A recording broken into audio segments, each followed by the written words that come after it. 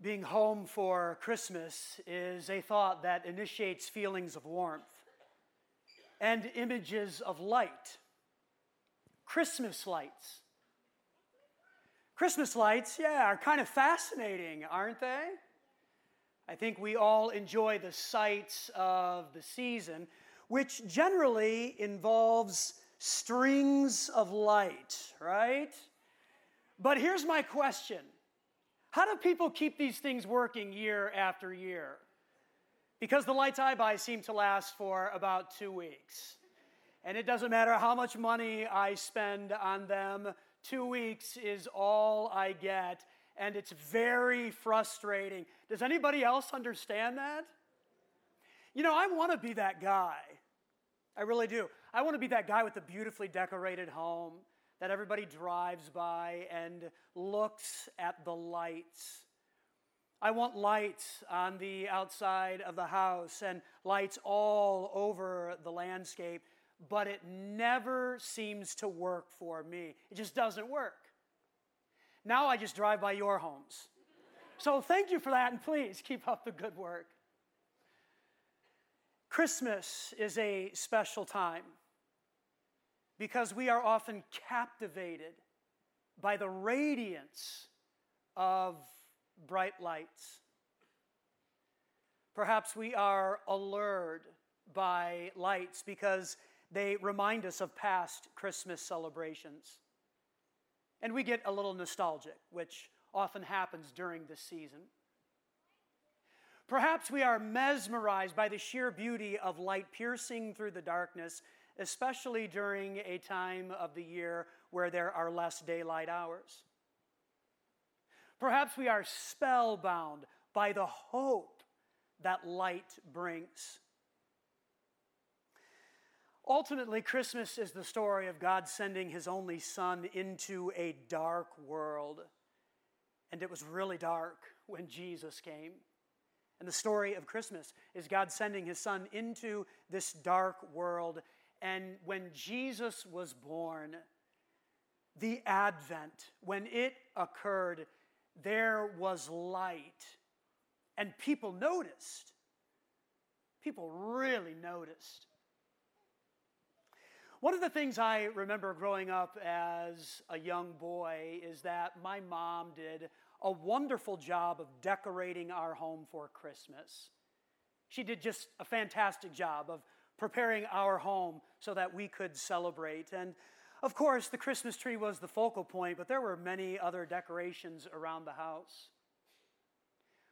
One of the decorations that I fondly remember, and I talked to my mom about this recently, is an old nativity set that was given to my mom by my grandmother. And this was a gift from my grandmother to my mom, and you can see the nativity on the screen here. I talked to my mom, and she said that this particular nativity has been in our family for over 70 years now. And it's a little worn and faded, as you can see from the figures here. And if you take a look at the shepherd, well, it looks like he could use a little spa treatment from Joseph Anthony. Needs a little skin work, I think. He's been out in the sun quite a bit. My parents have 19 grandchildren. And this newer, younger generation of Kohlers, I don't think they appreciate the ancient nativity scene. And they will even say, hey, what happened to the shepherd's face? What's wrong with him? And we'll be like, shh, don't say that around Grandma. One of my kids recently said, yeah, Grandma's nativity, it's a little odd. Like, please don't say that out loud. Just look at the nativity and enjoy it, please. The nativity scene, no matter how old and faded and cracked it may become, is a beautiful and an extraordinary reminder of some of the things that happened on the night when Jesus was born. Have you ever noticed when listening to the Christmas narrative, there are references to light surrounding the announcement of Jesus' birth. Have you ever noticed that? In Luke's gospel, there's an account where the shepherds are out in the fields doing what shepherds do. They're taking care of their sheep. And an angel appeared to them and said, "Hey, I've got some news for you. I have an announcement that I want to share. Jesus, like the one, the Messiah, the promised King, he is here, and there is just light everywhere." Here's what we actually read in Luke's gospel. Chapter 2, it says, "That night there were shepherds staying in the fields nearby, guarding their flocks of sheep." They're just doing their job. "And suddenly an angel of the Lord appeared among them, and the radiance of the Lord's glory surrounded them." And the word radiance here has the idea of to shine around. So it wasn't just like a little light in the sky. No, there's light shining around them everywhere. And of course, as you can imagine, this is kind of a stunning thing, and they're terrified. They're terrified. But the angel reassured them, "Don't be afraid." He said, "I bring you good news that will bring great joy to all people. The Savior, yes, the Messiah, the Lord has been born today in Bethlehem, the city of David." Jesus was born, and light everywhere. Matthew also talks about the birth of Jesus, and what we read in Matthew chapter 2 refers to the Magi, the wise men. And here's what it says: "Jesus was born in Bethlehem in Judea during the reign of King Herod. About that time, some wise men from eastern lands arrived in Jerusalem asking, 'Where is he? Where is he? Where's the newborn King of the Jews? We saw his star as it rose. We saw this light, and we have come to worship him.'" Jesus is born, and light.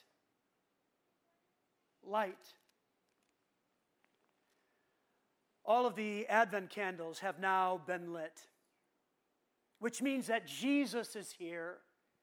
He's born, and the light is increasing. There is light shining everywhere. And here is something for us to consider.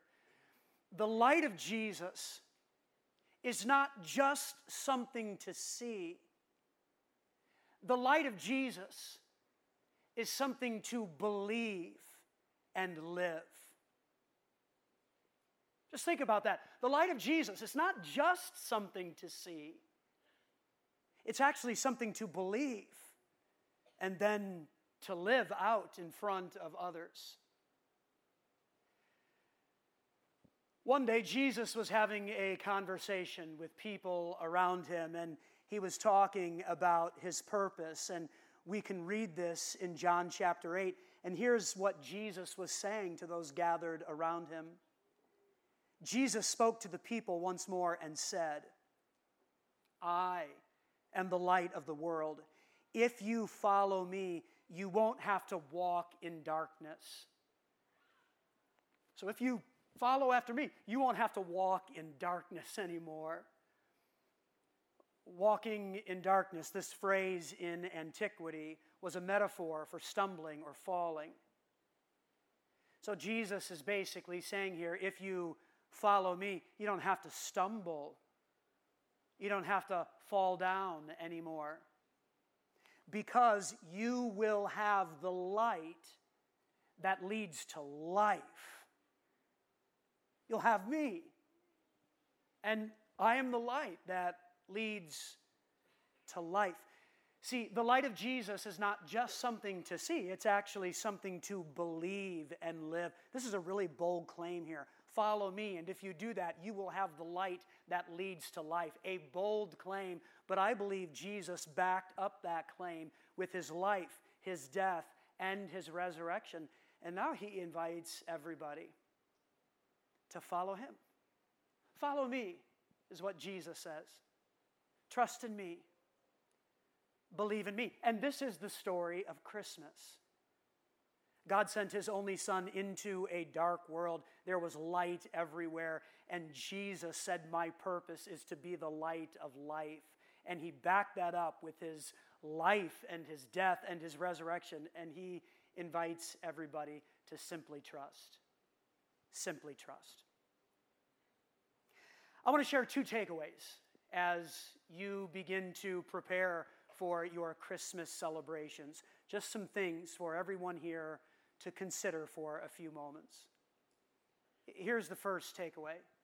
Since the light of Jesus is not just something to see, it's something to believe, then I would encourage you to trust in the one who came for you.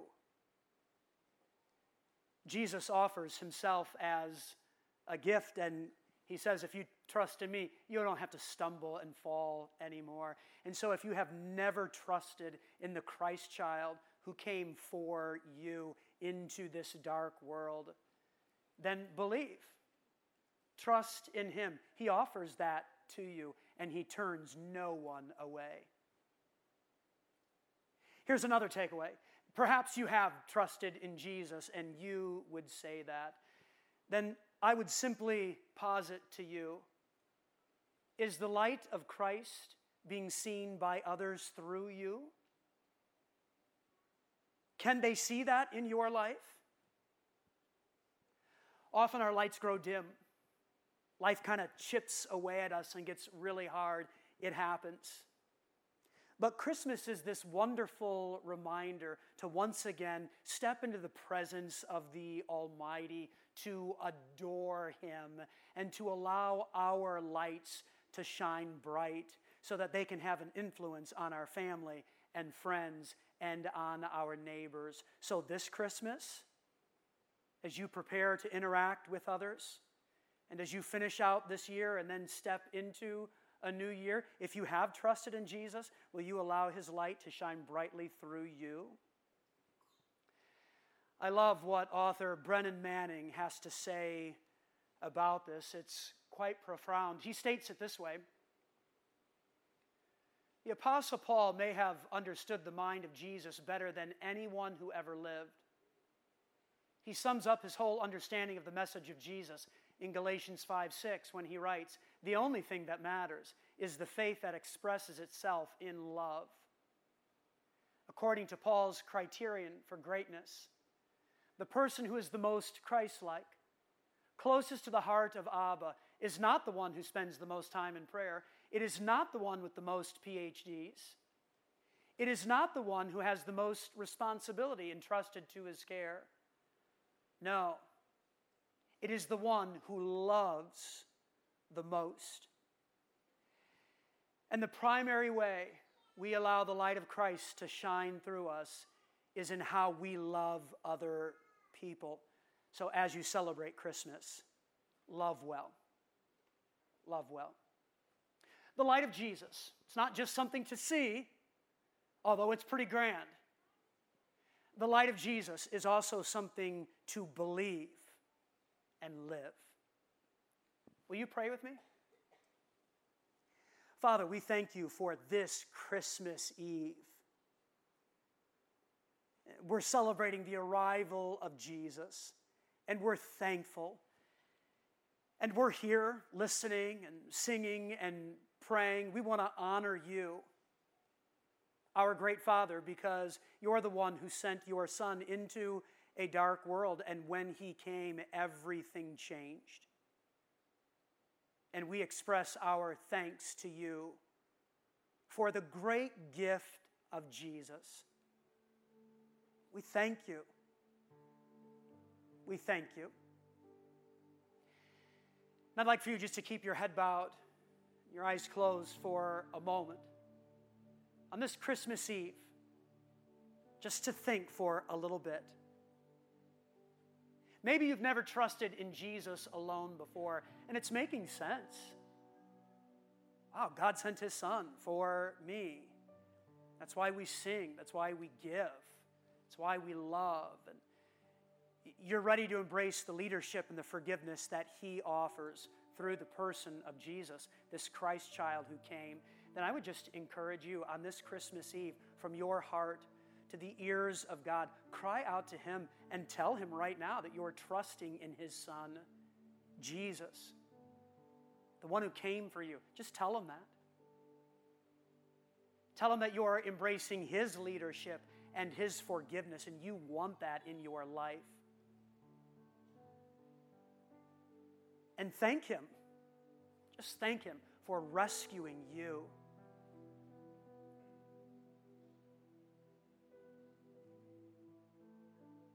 If that's a prayer that you've offered up, I want to say congratulations to you. You are now a child of God, and he will never leave you. He'll never forget about you. And I would encourage you, before you leave here today, on your connection card, check that box that says, I trusted in Jesus alone. We want to celebrate that with you. Maybe you're here, or you're watching online, and you would say, I have trusted in Christ. Then would you just commit that in the next several days and into a new year, you will allow Christ's light to shine through you? And if it's been dim, just acknowledge that before God and say, I'm ready to love other people well. Friends, family, and neighbors.